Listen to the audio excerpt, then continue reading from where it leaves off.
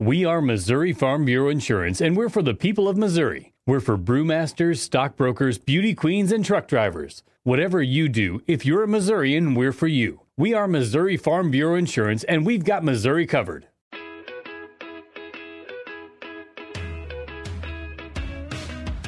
She's done the research. I measured the big boy's booties for like 2 years. She's analyzed the data. If you can keep that big booty down, like if you are a big boy, if you're very tall and you can keep your booty down low, then you are far more successful. She's crunched the numbers, and the results are clear. The back of booty isn't as good, as it turns out. If she picks a dog, she'll have the math to back it up. It's not like Travis Kelce is done.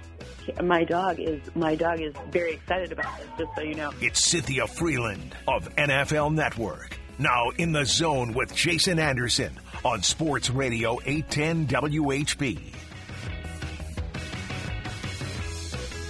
All right, time to talk with our NFL Network analytics expert, Cynthia Frelund, joining us here in the zone on this Wednesday edition. Cynthia, welcome into the show. How are you? I'm great, thank you. How are you? I am doing just fine. I started the show previewing our conversation, and I said I'm worried that it might be awkward because there's so much euphoria around here, and I know there's always that survivor's guilt that goes along with it of, the euphoria around here. It's not like the Chiefs were playing your team, but watching that, we were a half away from having just a dream matchup with Chiefs and Lions. It did not happen. So I was so happy on Sunday for my team, and I was very heartbroken watching the second half, thinking of you and the Lions fans out there. Well, I really appreciate that. But the good news is that at least we still have our OC. Ben Johnson informed the team he's not leaving. And it was more like, obviously it was a heartbreaking loss, but it was more of a better season overall than it was that loss being some sort of like black check mark, right? 2 home playoff wins, something that hadn't happened in over 32 years. Like that's very, very cool. So at the end of the day, more grateful than sad, but definitely Sunday sucked. Yeah. Lions fans. I don't know if it's the same because the Chiefs have had a Super Bowl before, but 2018, when it was the first run of Patrick Mahomes, and it was like, oh, my God, this is different. This is awesome. This is so much fun. They've got a chance to actually do this, and then Dee Ford is offsides, and it's a crushing loss in overtime, and it's like it was right there. Like, I celebrated. Like, the game was over. I celebrated. The Chiefs are going to the Super Bowl in my lifetime. I can't believe this. And then the official stepped up and threw a flag that was the correct call. And I'll be damned if they throw a flag that's a correct call on the Chiefs, darn it. Not anymore. And now the script has flipped that thing. But I had some of the same sort of flashbacks. And I'm hoping for Lions fans that it is the start of something with what's going on in Detroit. Because as time passed, I was able to appreciate that 2018 season and the win over the Colts and breaking the streak of not winning an Arrowhead for 20 years and that appreciation. But, man, it sucked for a while after that game was over. Yeah. I mean, look, it hurts. I hated that one, too, because I, fell in love with Patrick Mahomes. And I was, I remember one of my first, the first weeks when we had to make our Super Bowl predictions, I think mine was Chiefs and Saints that year. And my producer was literally like, you can't go on TV and say the Chiefs are going to go to the Super Bowl. And I was like, the heck I can't. Watch me. I did it anyway. And Patrick came to me after, and he's like, you rode with us the whole year. I know that. I watched you on TV. I was like, thank you. That's pretty awesome. That's really cool. It was cool. Yeah. Definitely. I rode with them the whole season, never said anything to me. I've yet to hear, except for the Ravens game this last weekend that I picked the Ravens. It's been reminded, and I've been told that a lot since the Chiefs won that game. But yes, I did pick the Ravens. But you know what? Let's start with the Chiefs, and then we'll get into some of the Lions stuff, because I think there are some great analytical conversations that can come from that Lions game and, bigger picture stuff and things like that. But the Chiefs get the win against the Ravens. I picked the Ravens to win 26-24 on a field goal late and with a 51% confidence. It was like 26-24 and 51-49 Ravens, but could be Chiefs. But I still, pick the Ravens, whatever. I'm just trying to help the Chiefs. They've been doubted, and I grabbed an oar, and I was rowing along with everybody else to help them get there. That's all. As you watch this game and analyze it, how did they keep the Ravens to just 10 points scored in that game, in the biggest game of the season for them, when you had to think that they were going to throw the kitchen sink out there offensively against this Chiefs defense? Well, to begin with, the game plan was the beginning of the game, the scripted portion of the game, on both offense and defense, the Chiefs just had a beat on everything the Ravens wanted to do on both sides of the ball. The weird part was that you didn't see the Ravens adjust to do the things we've seen the Ravens do, like, run the football, and not in, short yardage situations, like third and very, very short. So that was kind of strange, but I think that a lot of the different ways that you saw Drew Tranquill just really, have an extra, it's like he studied the exact right film, and he knew exactly what was, he was living rent-free in Lamar Jackson's head to begin the game. And that was really what set the tone, because we hadn't really seen the Ravens play from behind much this season. And when their scripted part of the game doesn't work and Lamar Jackson isn't looking Lamar Jackson-y, yes, I know that the first drive he looks pretty good to Zay Flowers, but after that it was like, oh, okay, I get this now. I know what he's going to call, and I make this stupid analogy, but I saw Drew Tranquill win the chess.com last year, and I saw him win it again last week. I love that. That's a phenomenal way to look at it. And, the running the ball thing, I think is fascinating because, the Chiefs were up 10 points at half. And they got the ball to come out in the third quarter, and they went 3 and out. And you're like, oh, all right, defense, let's see what you can do. And the Baltimore Ravens handed off to Gus Edwards on the left side. Yeah. And Justin Reed came up and looked like he was getting ready to take on a tackle that never got there. And then he just took on Gus Edwards and finished the play. And that was a 1st down and 10. That was the last time the Ravens handed off on 1st down. Yeah. That was 13 and a half minutes to go in the third quarter. And they didn't hand off on 1st down the rest of the game. I know that we talk about, game script, situational, things like that. They got the ball. They had 1, 2, 3, 4, 5, 6, 7, 8, 9, 10. They had 10 different 1st downs until they got to 9 minutes left to go in the fourth quarter. They had 10 more 1st downs. Down by 10 points, 10 more 1st downs. Was it that Todd Monken just saw what the Chiefs were doing and decided that he was going to adjust to the Chiefs, that Spags actually was playing the Drew Tranquill, the Justin Reed, the chess game, and Spags, one of the lines that he used a couple of years ago that I loved is, having the chalk last, that he had the chalk last because he made them adjust to what he was doing and he put them in situations that were advantageous to the Chiefs.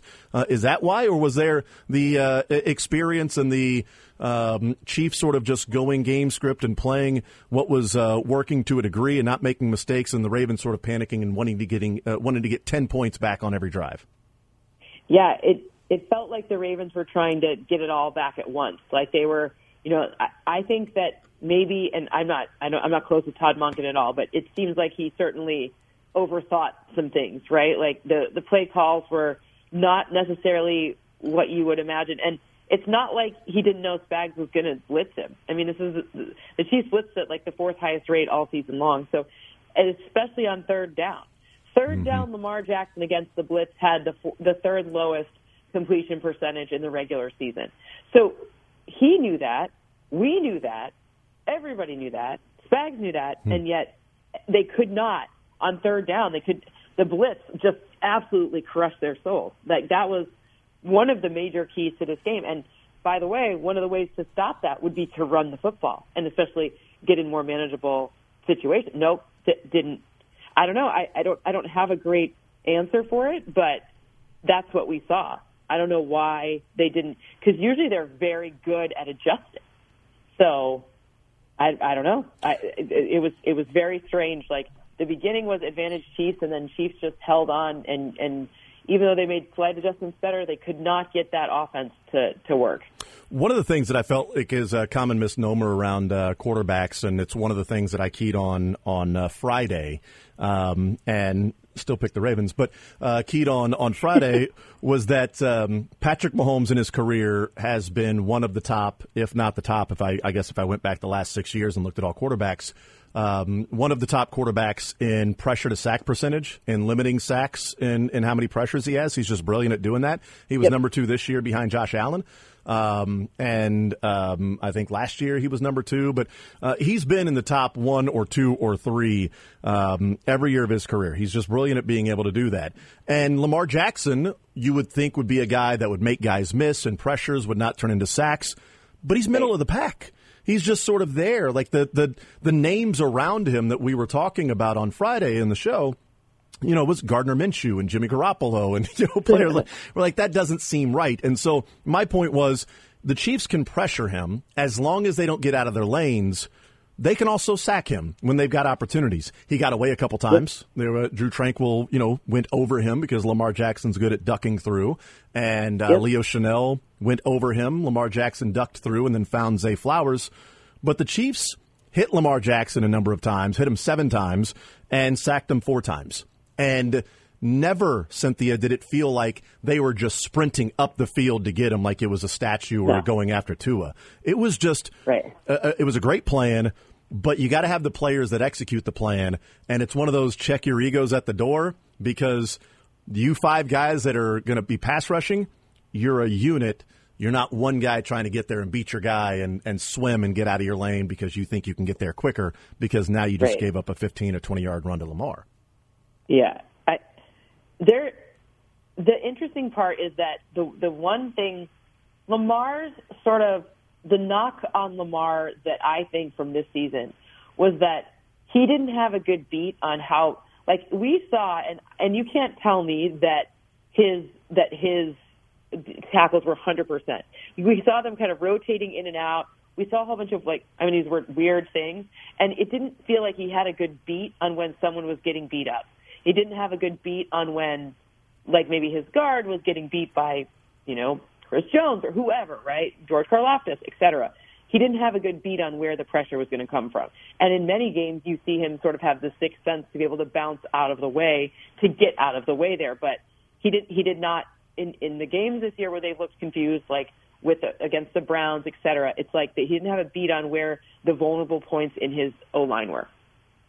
There was a stat that I saw, and I can't remember. I think it might have been from your Twitter account, and it was about the intermediate passes for the Baltimore Ravens. Mm-hmm. And here it is. You actually retweeted it, and it said Lamar didn't target the intermediate level of the field in the first half, 10 to 19 air yards, and he was second in the NFL this year, completing 66% of passes with 11 touchdowns and no interceptions when targeting the intermediate parts of the field. Yep.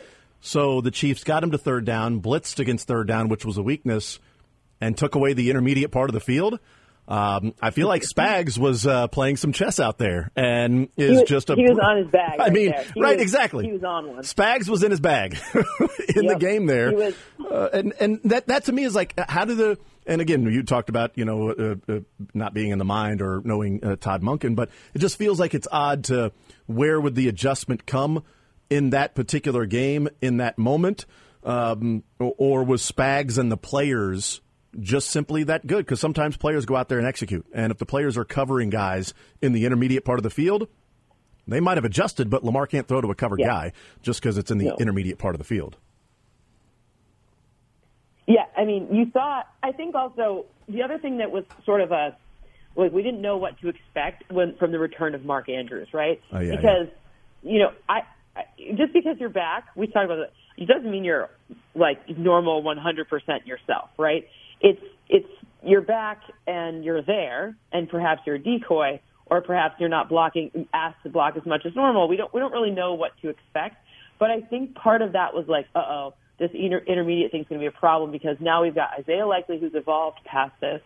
Plus we've got Zay Flowers who kind of lines up all over the formation and he's good at ad-libbing. Plus we've got Mark Andrews. Yikes. Like that's where you thought that intermediate was going to be potentially an advantage. Whereas it ended up that either he wasn't okay or I don't know all of the intricacies of it. We're again not in their locker room, but clearly that he wasn't able to be used in the way that we've seen him be used in when he's fully healthy at other points of the season. Visiting with Cynthia, Frelund, NFL Network analytics expert. Travis Kelce was brilliant in this game. I've continued to call it, and I'm just going to keep calling it. I think it's the best game of his career that he played. I mean, 11 targets, 11 receptions, 116 yards, a touchdown against that defense in that moment, at that level, with everything on the line, with the offense that had been struggling, and coming through on, that 4th down and 2 catch, the touchdown catch, the 3rd down and 5 diving catch, just the general, other 8 catches he had during the game. It was just those. Yeah, it was vintage Travis Kelce when the Chiefs needed a vintage Travis Kelce. Yeah. The other thing that was kind of cool was I talked about at least, how we've seen Travis Kelce line up at like 7 different pre-snap alignments. Mm-hmm. Well, in this game, it was like, 2. He was either tight or in the slot. And he was mostly in the slot, but you saw when he was tight and then there was no receiver to his right, that was that first touchdown. So it's one of those things where you're like, okay, well, clearly that's like respect for Andy Reid right there. Not just respect for Travis Kelce, but also for Andy Reid in being like, okay, like we're just going to go back to like kind of the basics here and beat you with that. But obviously the defense is like, oh crap, how are we going to, it was, to me, it was weird that they really only asked Kyle Hamilton to, on most plays to have the Travis Kelce duty. Like, it was like Kyle Hamilton and like one deep safety. You're like, you think that's going to work? Okay. And Andy Reid and Patrick Mahomes saw it, and they're like, yeah, no, that's not going to work, and have fun chasing us. Visiting with Cynthia, an NFL Network analytics expert. Travis Kelce talked about in his podcast that the Chiefs were able to flip a switch in the postseason, which I find to be fascinating and believable all at the same time. Because as he said, like, you're in a random game in November that you're about to wax some team, and you're like, okay, this is going to be an easier game versus, okay, now it's the postseason. Now it's go time. Now they got to go out there and play. But even with that, even with the, okay, you're taking your game up to the next level, what to me was part of the impressive play of the Chiefs on Sunday was that, while the offense was not doing it in the second half what they did in the first half, this season has evolved into they're more of a defensive team, and you got to play more complementary football. And Patrick Mahomes doesn't need to be Superman Patrick Mahomes and throw into crazy tight windows or try to scramble and run around and do some crazy things when you felt like the game and the game script was going your way. And in the second half, the Chiefs didn't score, but they didn't have to score. They also didn't turn the ball over and set up a short field for the Ravens. They didn't make any dumb mistakes. They didn't have any drop passes that cost them, big plays or anything like that. And to me, while maybe flipping a switch is part of it, but maybe also a little bit more of understanding that, this is a defensive team and playing playing field position in the game is not that scary of a thing. It's not like you are just surrendering that, okay, we can't get the job done. It's how do we win the game? And I think Patrick Mahomes 4 years ago, I'm not sure if he plays the same way in the second half. I don't know if he takes more chances or gets frustrated the offense isn't picking up yards and points and doing some of those things. If he takes a sack on second down in the second to last possession of the game to keep the clock moving, or running around and ends up throwing it away because he wanted to try to make a bigger play. Like that evolution, that maturity for Patrick Mahomes is also a big part of how they've played and what they looked like, along with maybe flipping a switch. I don't know. Well, the other thing is on the other side, it was as if Lamar Jackson's immaturity in this situation, or I'm not going to say immaturity, but lack of experience in this situation, because, again, this season, they weren't really down much. I mean, the games they lost, but, like, they didn't play from behind very often, nor did they play with, like, a really narrow lead. They were either, waxing someone or, trying to do this come back, and it was the regular season, so it didn't have the consequences that it had now.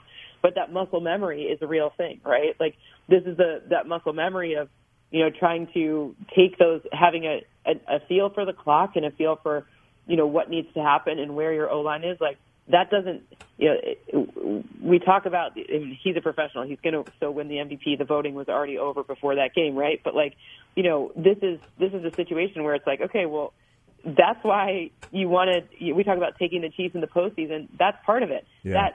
It's like Tom Brady back in the day. Same thing. Yeah. Cynthia Frelund is our guest, NFL Network analytics expert. We'll look at the Chiefs and 49ers next week with you as we lead into the Super Bowl. But I said I wanted to start with the Chiefs and then get into some of the things that took place in the Lions game. The fourth down attempts. You and your background and your love of the Lions, while also the analytics part. Where do you come down in the conversation of what took place in that game and the coaching, the decisions by Dan Campbell that has been a much hotly debated and discussed topic after that game on Sunday night? A lot of people yelling into space about that one. There's some clouds that people are mad at. Dear goodness, that was a lot. I was like, all right, first of all, there's a couple of things at play here. So you got to always take context into consideration. Nobody went into that game being like, you know what, the Lions are the better team, or this is pretty evenly matched, or even they've been here before, they've got experience, so that's going to carry them to the postseason. This was a team that was going in as an underdog with an underdog strategy and mentality. It's a team that had gone for it on fourth down all season long, which means they have a playbook that's not just 5 or 6 plays in fourth down situations. It's like 15 plays, 30 plays, a lot more than perhaps other teams. The other thing is that they know who they are. No one on that team is like, you know what, we have a world-beating defense. We are a defensive-minded team. This is a team that's given up in the regular season. They gave up the most 16-plus air yard attempts, passing attempts, right? So deep, and they're the only team to give up more than 100. They gave up 103. It's ridiculous. So part of it was this mentality of, I trust my offense more than I trust my defense. Not that Dan Campbell would tell us that, right? And that's the identity that he chose. So while the math would say, hey, perhaps in this situation, take the points, or perhaps don't run the football here, or perhaps don't pass the football here, I understand at least why the decision was made. It didn't seem like a thing where the moment got too big for Dan Campbell and he just was like, and, we've seen other coaches do that. They no longer work for the Chargers, for example. So we've seen it, we've seen that happen before. But it didn't seem like it seemed like that was his decision, not an emotional response to the situation. I'm sure he would want a few of those plays back in terms of especially clock management-wise. That's where I think a bigger improvement could come. It's less about going for it on fourth down because I don't even think, to me, that's not an analytics call. That was an identity call. But the plays that were then called need to match the identity that they're trying to achieve. That's where I come down on it, which is and again, that's very unbiased. That's not, that's not because I like the Lions, whatever. It's I would say that for a team that I didn't like. It's not personal. Well, and there is some credit to San Francisco. There was a breakdown of that particular play. Then it was, I can't remember who they brought in motion. The Lions brought somebody in motion, and the 49ers, whoever was on him, stayed with him. So it's like, okay, this is zone, or this is a man-to-man, stayed with them, and at the snap, they dropped back into a zone. And they said, when Jared Goff looked, he was looking like, oh, wait, this is man. Oh, wait, now it's not. And now the pocket's coming down on you. You go to your left, and you throw it. And, maybe a half second more, he could have set his feet a little bit better and hit Josh Reynolds, but also catch the ball. You should catch the ball. The play that I didn't like that Dan Campbell called was the Jahmyr Gibbs fumble play. I'm not sure that a coach should call the fumble play. That's dumb. The third down, right. The 3rd down and 9, Josh Reynolds dropped the ball play. That was a dumb call. Those were back-to-back possessions when Dan Campbell called those plays. Those were stupid. He probably shouldn't do that anymore. Right. And also have the ball bounce off your face mask play. That's right. Yeah, those are stupid calls. You catch a ball that went off your helmet. Yeah. Let's see if we could even do that again if we tried. Yeah, these are really dumb calls. And part of it is okay, so you understand that the 49ers are not just going to lay down. The 49ers are going to go out and score. So if the 49ers are going to score, we got to keep our foot on the gas pedal and go. And I loved what Greg Olson tweeted out yesterday. And said, the biggest criticism used against the, quote, analytics is that it doesn't take into account the team or situation. And he said, okay, Michael Badgley, career 48-plus yards is 45%. And he goes, why doesn't the take the points crowd include that piece of information? Early in the game, San Francisco elected to attempt a field goal on 4th down and take the points, and Moody missed. But we don't talk. I say it all the time. You don't get to press the take the points button. You don't get to. The guy still has to go out there and kick it. That's not the easiest thing to do in any general situation. That if you could in baseball, you can just put 4 fingers up in the air and say we're going to walk them, intentional walk. We don't have to throw the ball anymore, and you can't do that in the NFL. And I think that's part of it. Like, okay, I got a kicker that's 45% from this range, or my offense 4th down and 2 when I've put 24 points on the board already. I think that's better than 45%. So that's right. I'm going to go ahead and play the game here and keep my foot on the gas pedal, and it didn't work out. The bigger issue I would have was the run on 3rd down at the end of the game that cost you a timeout. That was a little bit of a panicky, like, well, we have to get the touchdown no matter what now. That's the only thing that matters instead of, no, the clock is still your enemy. The points are not your enemy right now. The clock is your enemy. Right. The other thing that, on the Michael Badgley point before we move on from that, is he also hadn't been on the team the entire year, which that to Dan Campbell is like there are some narratives that are true, right? Like we're going to, you're going to grind and grit and this is going to be like your thing. Like they trust, remember last game against the Bucs, Craig Reynolds ran in a touchdown. So if you're a guy who grinds on our team, like, the longer you're there, the more you get, right? Like the more kind of plays in the playbook with your name on it. It's not to say that the kicker isn't important or whatever, because the kicker is, but he's always going to try to put it in the people who've been there grinding the longest. It's just one of his things. It's like how Andy Reid, whenever somebody fumbles, then the next play is going to try to get that the stink off of it. Yeah, he'll throw it. We joke about it all the time. Somebody fumbles, like, well, first play, I'm going to go ahead and put money on that guy touching the ball because they're going to fight. If it was a running back that fumbled, well, the first play of that next, I'm going to go ahead and bet on a running play being the first play, or a passing play if it was some sort of a wide receiver or skill position player. Exactly, or something like that. But that's the same thing for Dan Campbell, right? Except his kind of the internal dialogue is, you're on this team long, you grind long, you earn it, and it's, again, not to say Badgley hadn't, but he wasn't an original member of this team at the beginning of the season. Yeah. And look, I think that Dan Campbell made a mistake against the Bucs last week when it was tied 10-10, and he went for it on 4th and goal. And they should have just taken the points. Oh, wait, he scored a touchdown. It was a great call. Sorry about that. They actually scored a touchdown there and went up by 7 instead of going up by 3. Trust me, I had to turn the TV off this week. It's so ridiculous. And also, I don't understand who they are talking about when anyone says the analytics say, because that, first of all, it makes no sense. You can be looking at a model that's 8 years or a model that's 15 years. They're going to say different things. So it's your ability to look at the information and understand what it says that actually is the analytics. So you can't just say, hey, there's some man standing behind a curtain, the Wizard of Oz, telling us that. No, it just makes it seem so strange. And they start yelling, and I'm like, oh no, this isn't for me. I just think of a robot every time. You should go for it here. You should go for it. Don't take the points. Go for it. It's 4th and 15. I say go for it. Because the analytics always say to go for it, they say. No, sometimes there are plenty of times. No, they actually don't. Yeah. On 4th and 1, with 1 second to go in a tie game at the 5-yard line, the analytics say kick the field goal. So it doesn't say go for it. Oh, it's 4th and 1, you should go for it. Well, no, you shouldn't go for it in that situation. It's just it's not smart to go for it there. I know. So yeah, I just that conversation has just taken over everything. And you know what? And last point on this, Larry Fitzgerald. They were talking in the morning before the games, and it's great that they had talked about this because it ended up coming up later that night. But Larry Fitzgerald was talking about when they got to the championship game, conference championship game. Did they get there one time? Yeah, early in his career they got there, and he thought this is going to happen forever. And it wasn't for a while before he got there again and then got to the Super Bowl. And he was like, and in that conference championship game, he was like, we were sitting in a timeout, and the coach came up and said, what do you want to do here? And he thought, you've never asked me what I wanted to do before. Like, we've never done this, and now all of a sudden, do you not know what to do? And he goes, and all of a sudden, just like doubt creeped in for some reason.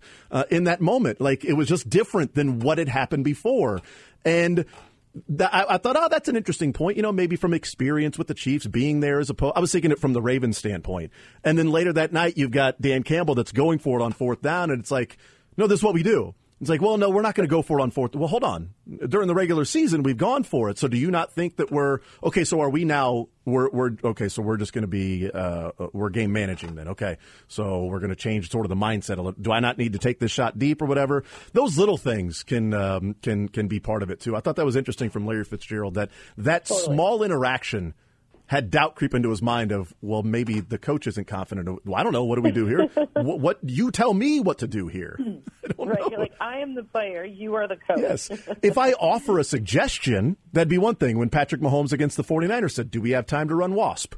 And then Eric Bieniemy said he wants to run WASP. What do we think about WASP here? Okay, that's a suggestion. Eric Bieniemy and Andy Reid didn't go to Patrick Mahomes and go, Patrick, what do you think? We're looking through here. Yeah. I don't know. Or maybe we get the number 2. No onions, though. I don't like that. What are you thinking? What should we get here? I don't know. Does WASP work? Oh, hey, he wants to run. No, that wasn't the case. That wasn't the interaction. So, insane. Yeah. All right, we'll see. We'll break down the Chiefs and 49ers next week with you as Vegas in the future for both of these teams. Cynthia, thank you so much as always. Appreciate it. Still feel bad for you. And hopefully very soon it's the Lions heading to the Super Bowl with Dan Campbell, and they'll be biting kneecaps while holding the Lombardi Trophy one day soon. Exactly.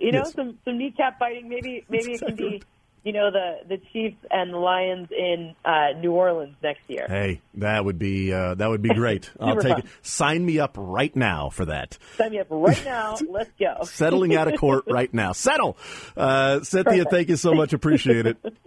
Absolutely. Have a great one. Yes, you too. There's Cynthia Frelund, the best NFL Network analytics expert, joining us here as that close. Just so close to having Chiefs and Lions. And, we talked about it a couple weeks ago because I wasn't on the show last Wednesday, so you talked with her last Wednesday. But a couple of weeks ago when we were leading into Chiefs and Bills and Lions and Bucks and the division round, I'm like, if these two teams win all of a sudden the conference championship and maybe in Vegas it could be Chiefs and Lions. She's like, oh, that would be amazing. Like that was 2 weeks ago, and oh man, just that close to having it happen, and it didn't. So, and Dan Campbell was the reason that it's not happening. I wasn't really listening to your guys' conversation. I imagine that's where you ended up. Yeah, we both said that Dan Campbell made huge mistakes in that one. Just should have hit the big take the points button that we all know teams have. Hit the Michael Badgley, who is not Justin Tucker or Harrison Butker and has not been on this team all year, was a guy they found midseason, is the guy you want to put the game in his hands from 40-plus a couple of different times just to, click, click. At least points. At least Badgley didn't try to warm up by kicking footballs into Christian McCaffrey or something. He could have had a worse day. I want to see the pregame video of Badgley doing lunges near Brock Purdy. Oh, you could do it to Purdy. I said McCaffrey. Oh, one of the good players. I was thinking of the quarterback though. Like Debo or Ayuk or Trent Williams or one of the good players. Don't you say that near Ryan Leaf. Ryan Leaf would say, Josh, you are an idiot. Chiefs are going to play young Troy Aikman next Sunday. More athletic Troy Aikman. Definitely more athletic. Yes. I mean, a better quarterback, but, for adjusting for era. More of a go-getter and a winner than just a game manager. Exactly, right. I mean, it's about a supporting cast, but... A guy that knows how to use his support. Purdy seems cool, at least. Can't wait for Purdy to be on Fox and ESPN one day, coming up in about 10 years or so. I can't. Can't wait for Purdy to walk off the field sad on a week from Sunday. We'll take a timeout, come back, more Zone next.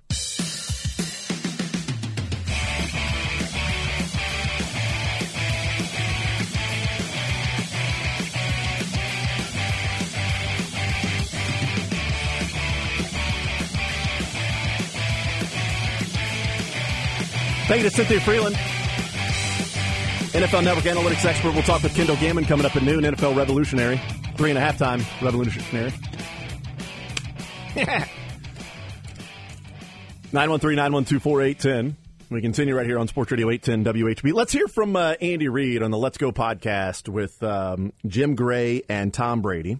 Remember when Tom Brady played, Jim Gray and Tom Brady used to always do the halftime interviews of Monday Night Football on Westwood One. Yeah. Every halftime of Westwood One was Jim Gray doing a quick little interview with Tom Brady. But I always thought I wish this was a full hour. Here's Jim Gray, Tom Brady, the Let's Go podcast. But this is Andy Reid is on with the podcast. That's why we're playing it. But Andy Reid talked about playing in Vegas, going to Vegas, but playing at the Raiders' home. Here's Andy Reid. See if you took away anything that I did with the small little jabs, little needling to the Raiders when he talked about going to Vegas for the Super Bowl. How happy are you that the Super Bowl's in Vegas where you don't have to worry about your mustache freezing? Is it? I'll tell you. But good things seem to happen when the mustache freezes. So I don't know how you feeling about this. Yeah. So listen. That was a cold day. First of all, that was maybe the coldest one I've been in. But the Super Bowl being in Vegas is going to be spectacular. I mean, they have a great facility out there, and you might as well use it, right, as they say. So it's going to be put to use, and then we actually are the home team, so we get to use the Raiders facility, and that's beautiful. And so we look forward to that part, and just keep guys away from the strip, right? That's what's fun. Might as well use it. So good. It's a great facility. Might as well use it. Going to put it to use, and we get to be the home team, and that's beautiful. Now, is he saying we get to use the Raiders' facilities, and that's beautiful? Their facilities are beautiful, or we get to use the Raiders' facility for the Super Bowl? That's beautiful. I'm going to count one of those as a verified hit on some. Listen, if there's going to be a big empty stadium there throughout the playoffs, might as well use it. We're playing there where the Raiders play. It's a beautiful stadium. Might as well use it because they aren't. That one's a verified hit for me. I think he could just be saying the facilities are beautiful, all of that, but definitely 1.5 units of shade to throw in there. Also, just a quick note before I go through the rest of them. Yeah. Why is Andy Reid's microphone better than Tom Brady's?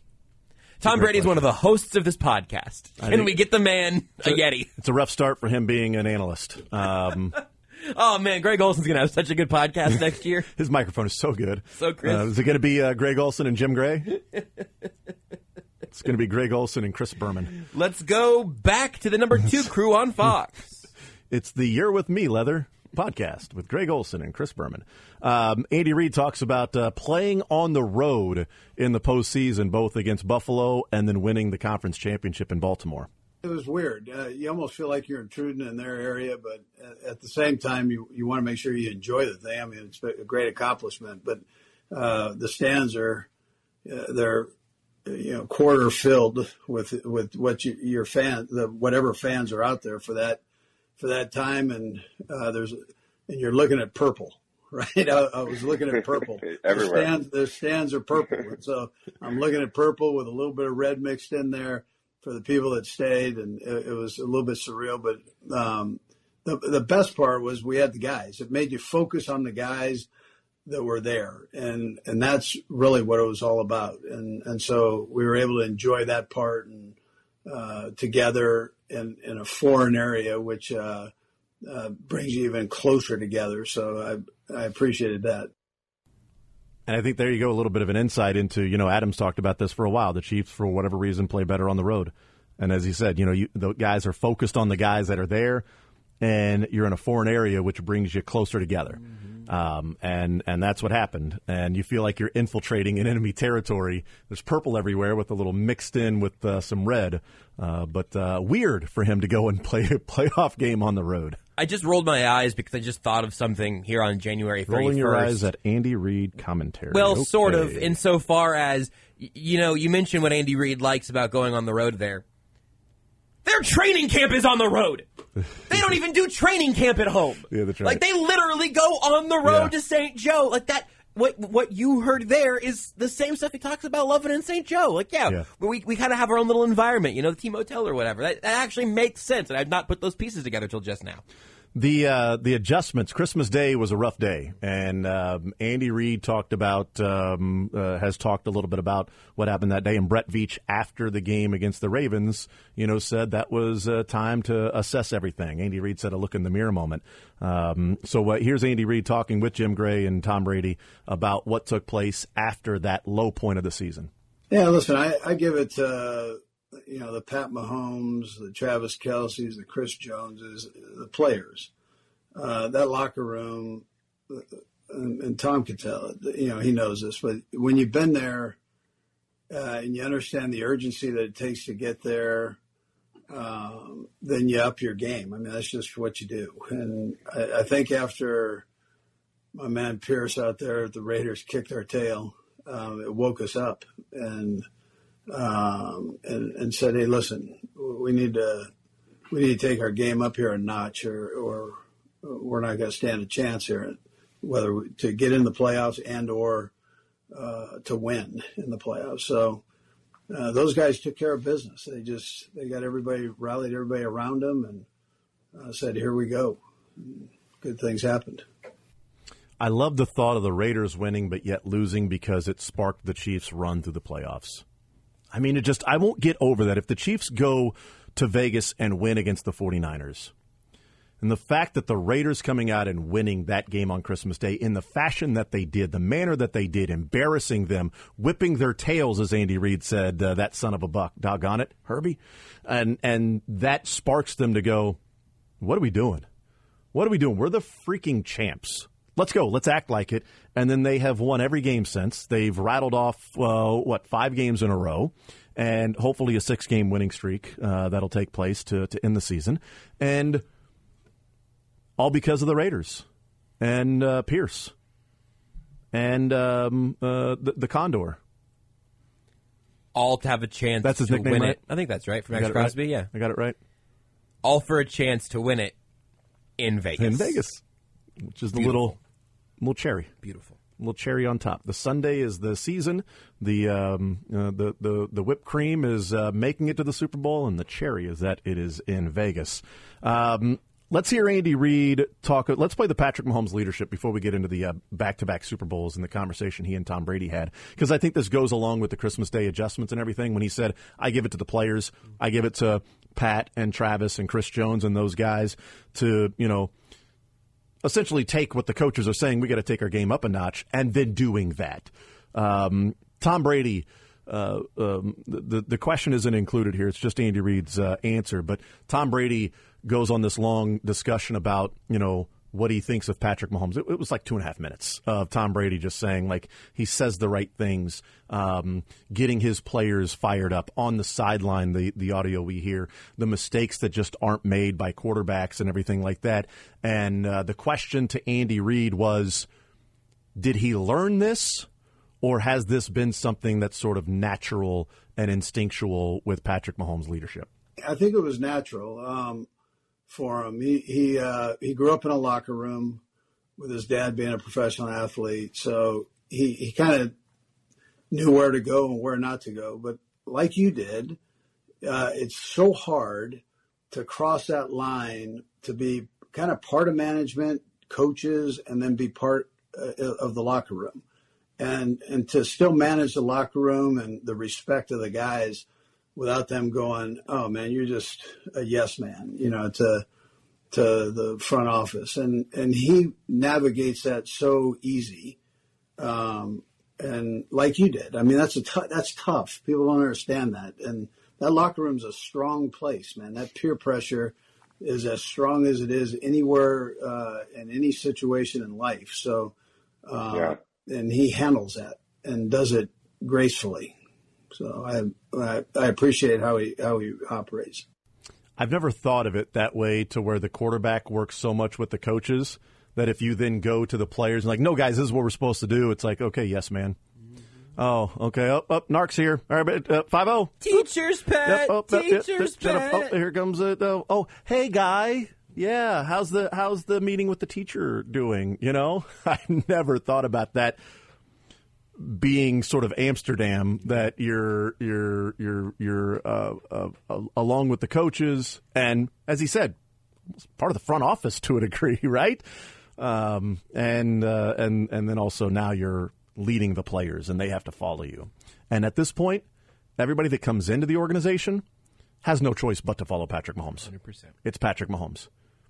In 2018, when he took over, maybe that was a little more difficult to go to the guys like, this is what we need to do, guys. Okay, sure, fella. Now, 4 Super Bowls, anybody that joins the Chiefs is, Patrick is saying that, so we're going to do this. Unless Tom Brady unretires and joins this team, that's right. No one else in modern NFL history has that kind of sway. Let's hear the Tom Brady and Andy Reid. This is Tom Brady talking for most of it. Just going to back-to-back Super Bowls, the difficulty of that. He is the last quarterback to win back-to-back Super Bowls, but they've been to back-to-back Super Bowls. They just did not get it done, the Patriots, since they won. And the Chiefs very quickly have an opportunity to win back-to-back Super Bowls after not having that come to fruition in 2020 against the Bucs. So here is the conversation. Tom Brady starting off here, and then Andy Reid, the difficulty and what the challenges are of winning back-to-back. I think that, in my opinion, it's difficult because it's hard to win one Super Bowl.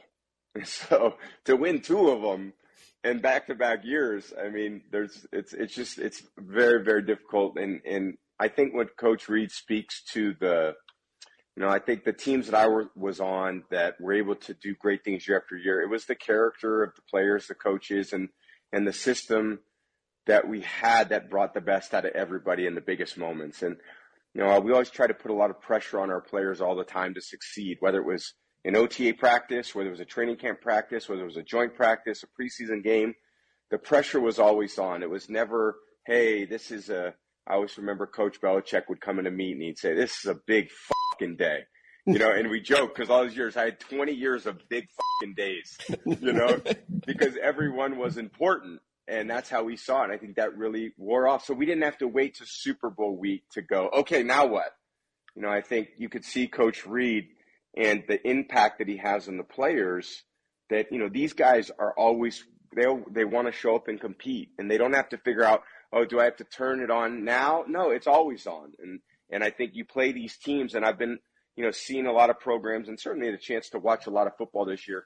Not a lot of people approach it that way. Sometimes it's just too hard for people to compete like that. And I think I give Coach Reid all the credit in the world for his ability to compete day in, day out, year after year. And that's why the Chiefs are such a world-class organization.